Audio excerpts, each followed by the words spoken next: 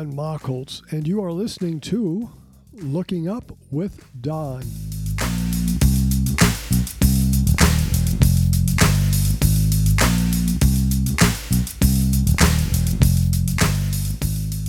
This is the Looking Up with Don podcast, episode number 101, for the week of December 8th, 2021. The related website for this podcast is donmachholz.com. That is spelled DONMACHHOLZ.com. 2 H's. What's up in the sky this week? As our week begins on Wednesday, December 8th, the moon will be in the evening sky, about 25% full. By next Tuesday, December 14th, the moon will be 80% full in the evening sky, up for most of the night. Moon watchers have a good week ahead. Get out there and look at the moon.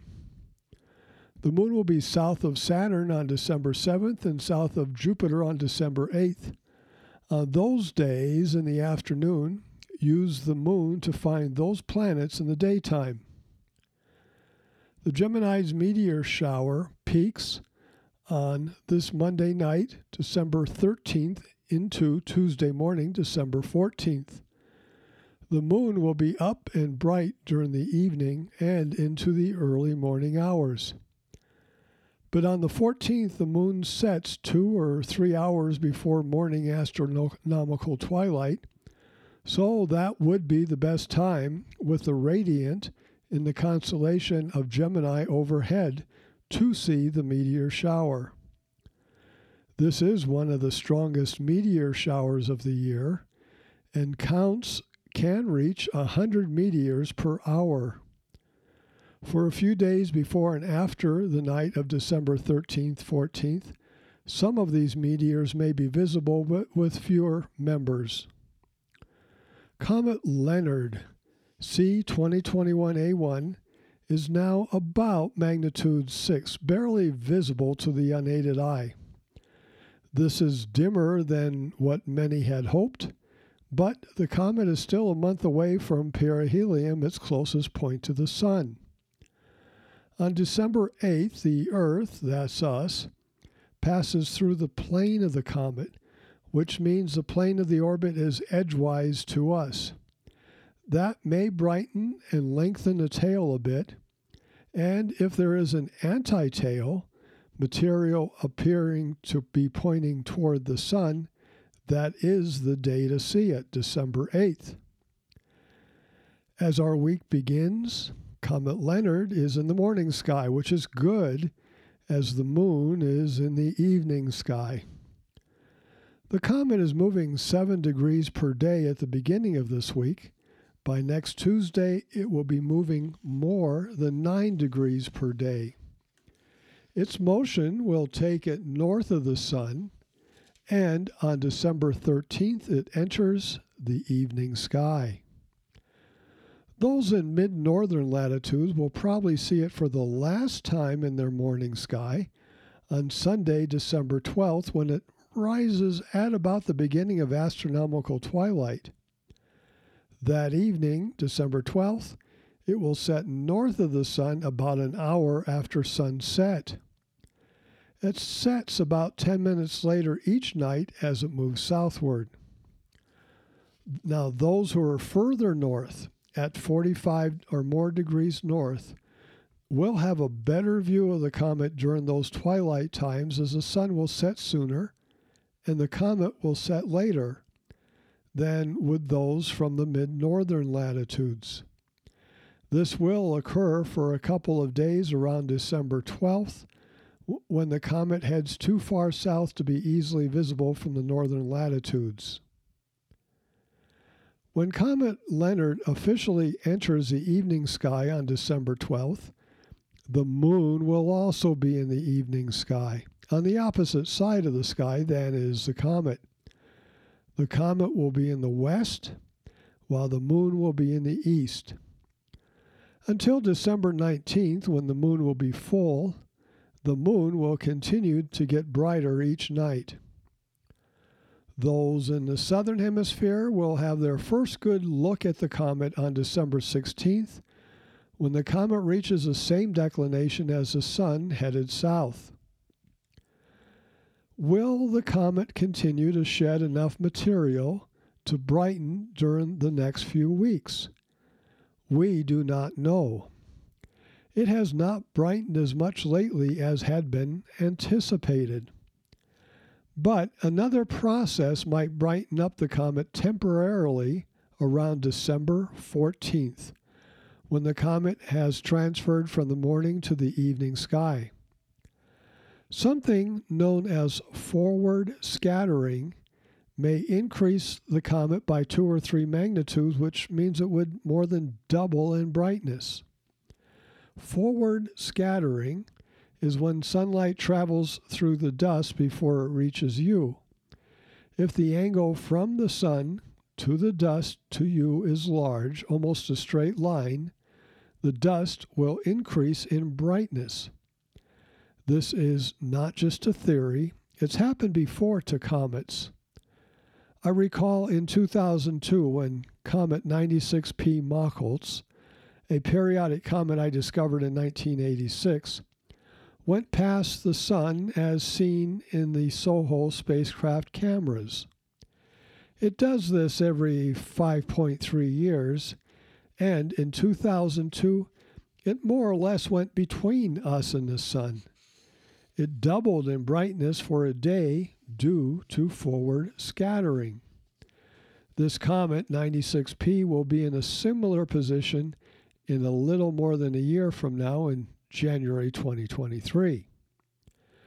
But back to Comet Leonard. On December 12th through 15th, when the phase angle will produce forward scattering, the comet will be north of the sun in the twilight zone. You can see it low in your western sky, setting nearly due west. So this is something to watch for, and it may be the boost that this comet needs to be visible, at least in binoculars, in the twilight sky. The comet reaches its closest point to the Earth on December 12th. That will be 20 million miles, which is 32 million kilometers away. You might hear a lot about that in the media, but it won't make much difference as the comet will be within 1.5 times that distance for more than a week, centered on December 12th. And even though it will be at its closest point to us, that will mean a larger coma with less surface brightness occurring when the comet is in twilight, which is not good at all. So this week and next is the time to watch Comet Leonard. We have our last few days in the morning sky, which is moonless, while we pass through the plane of the comet on December 8th. Then, still this week, it passes from the morning to the evening sky on December 12th, when it will be closest to us. And at about that time, when it enters the evening sky with the moon up, forward scattering should brighten it up a bit. Will you be able to see the International Space Station this week, which for our purposes begins Wednesday, December 8th, through Tuesday, December 14th? It depends upon where you are located. This week we have 4 zones. All you need to know is your latitude. North of 60 degrees north, you will not see the International Space Station at all. Many of you can see it in your evening sky for at least part of the week if you live between 10 degrees south and 60 degrees north, a very large area. Then it will be in your evening sky for at least part of the week, but not for the whole week. Between 33 and 10 degrees south, the ISS will be in both your evening sky and morning sky, but only during the last part of the week. And south of 33 degrees south, the ISS will be in both your evening and morning sky for the whole week. and some of you might be able to see it 3 times a night. To determine where it will be in your sky, go to the website heavens-above.com and enter your location, then click on ISS. There are other comets besides Comet Leonard in our skies this week, but those in the evening sky will be competing against an ever-brightening moon. Comets visible this week are plotted on Podcast 101, Maps 1 and 2, this week's maps. Podcast 101 Map 3 is for Comet Leonard in the morning sky, while Podcast 101 Map 4, which you can download all of these from my website, is for Comet Leonard in the evening sky. For more detailed real-time position and maps of these comets, go to heavens-above.com and click on Comets. On Sunday, December 19th, at 1:30 p.m. Eastern Standard Time, I'll be giving a talk to the Amateur Observers Society of New York based on Long Island. It is online using WebEx. Now, most clubs use Zoom, but this one uses WebEx. This talk will be about visual comet hunting and will last about 90 minutes. It will be recorded, but the recording will be available only to members of the club. If you would like to watch it live, contact me at dontheastronomer@gmail.com, and I'll send you the link once I get it. Here's something I sometimes wonder about. When Albert Einstein was a boy, if he ever did anything stupidly, did people say to him, "Hey, way to go, Einstein"? You hear it now from time to time said to individuals not named Einstein, so I wonder if he ever heard it from his friends.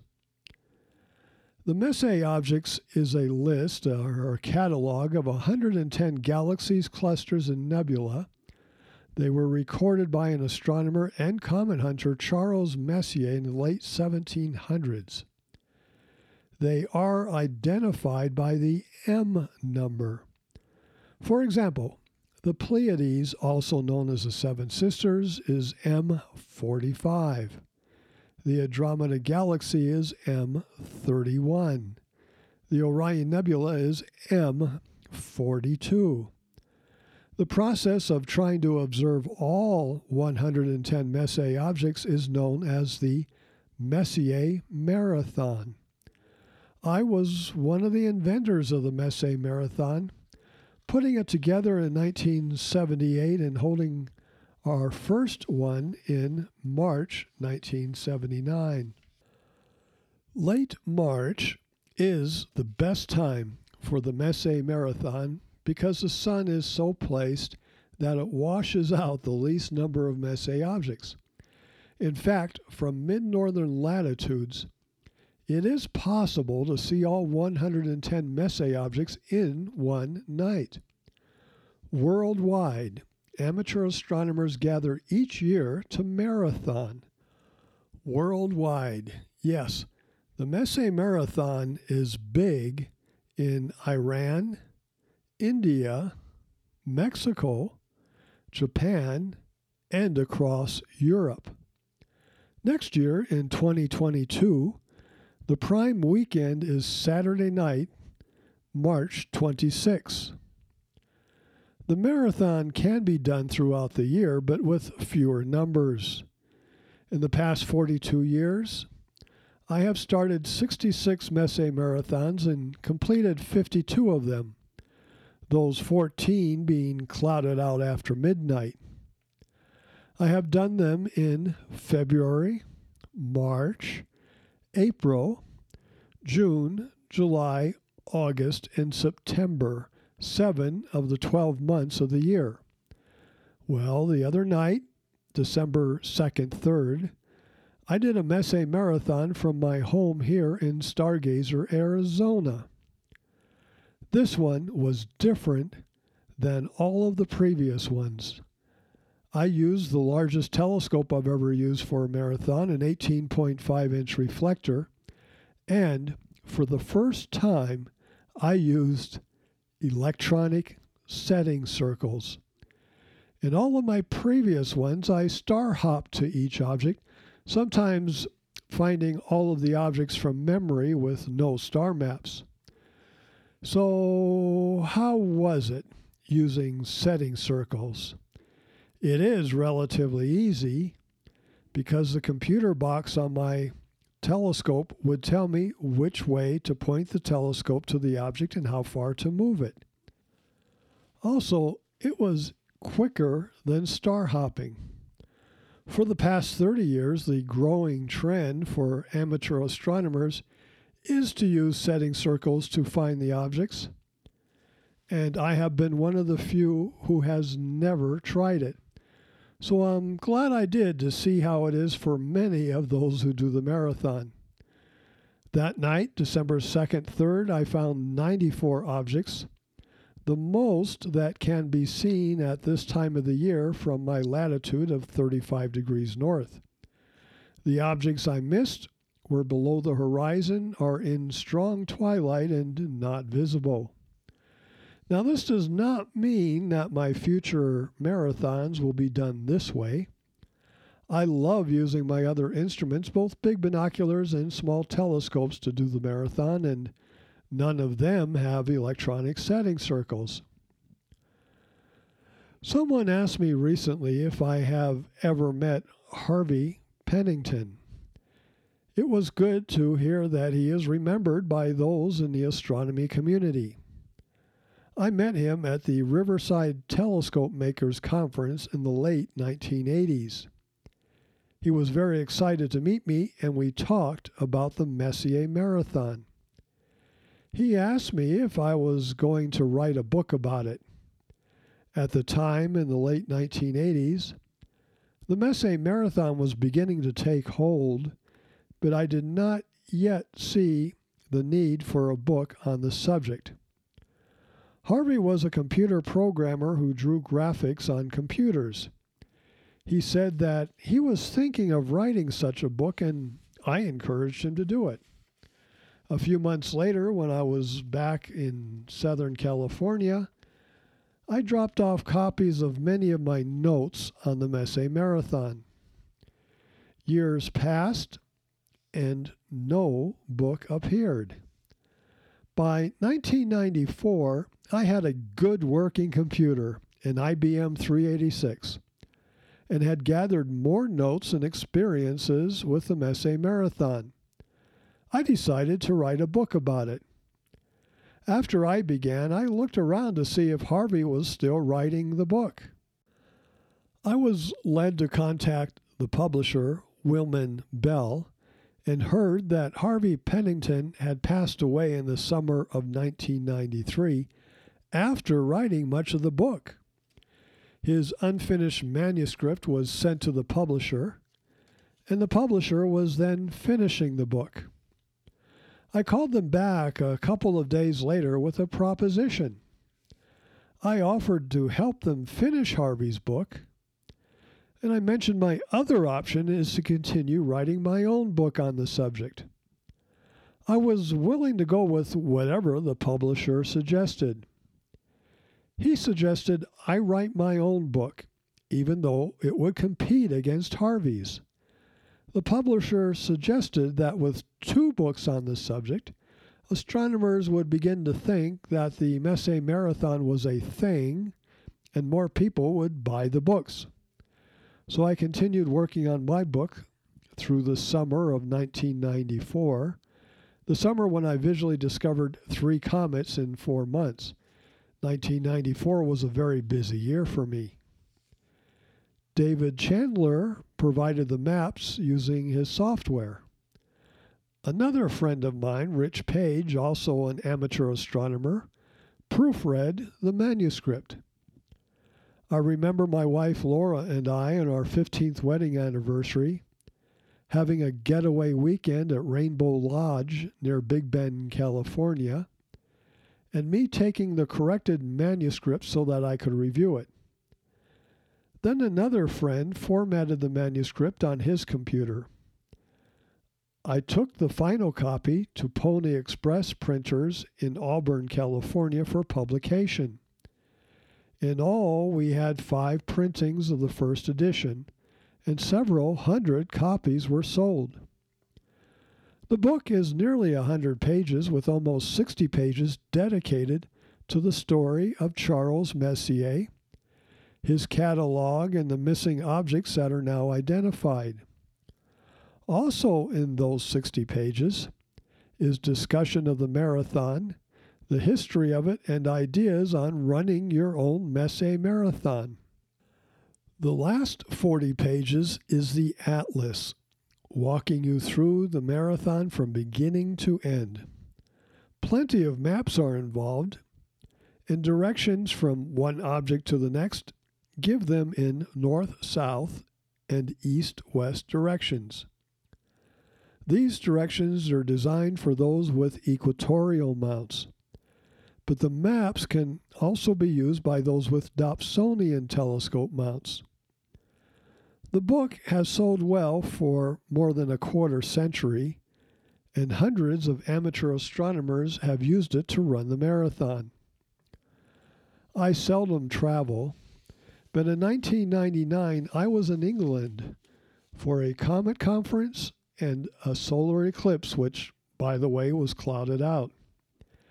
After a tour of Cambridge University Press, I met with the manager and brought both my Messier Marathon book and my Decade of Comets book. I asked him if he was interested in publishing either. He looked through each of them and suggested the Messier Marathon book. So, over the next 3 years, I rewrote it, and Cambridge published that one. So, I have 2 books out on the Messier Marathon, and Harvey Pennington has 1. And that is all there is. As mentioned last week, used copies of my 1994 self-published book are offered on the internet for $50 and $55. We can do better than that. I am now offering signed copies of 2 versions of my 1994 Messier Marathon book. Each one is $35. The first is the first edition.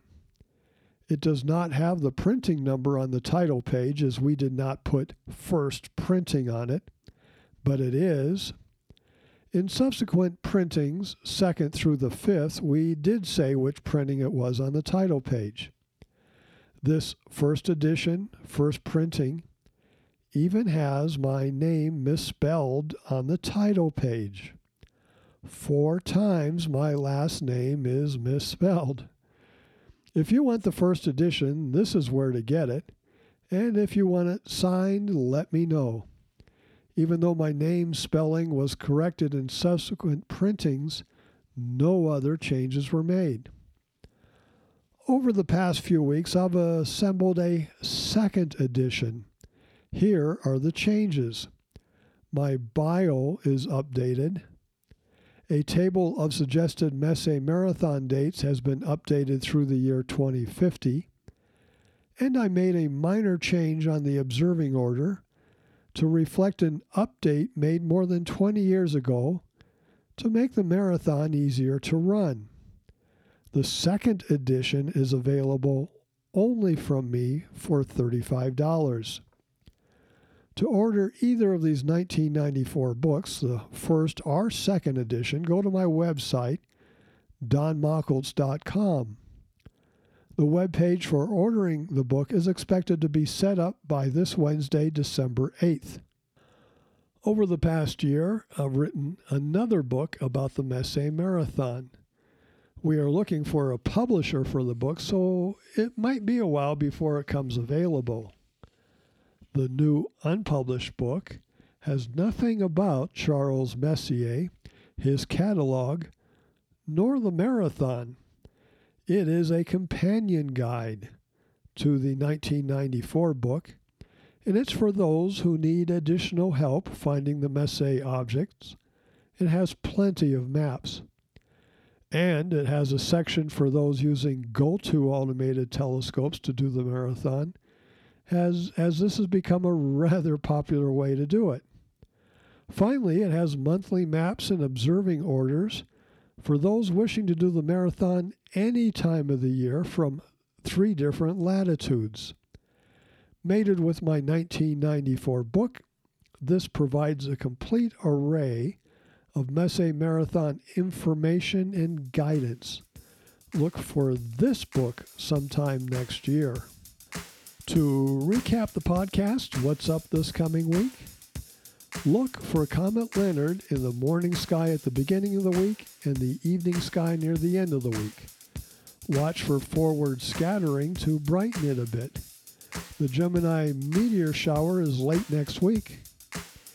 You have been listening to Looking Up with Don, podcast episode number 101 for December 8th, 2021. I'm Don Machels.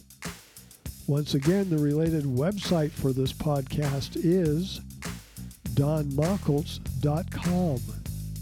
That is spelled DONMACHHOLZ.com. 2 H's. You can contact me at dontheastronomer@gmail.com. Once again, that is dontheastronomer@gmail.com. God willing and pod willing, I'll be back next week for another episode of Looking Up with Don. We will discuss what's up in the sky.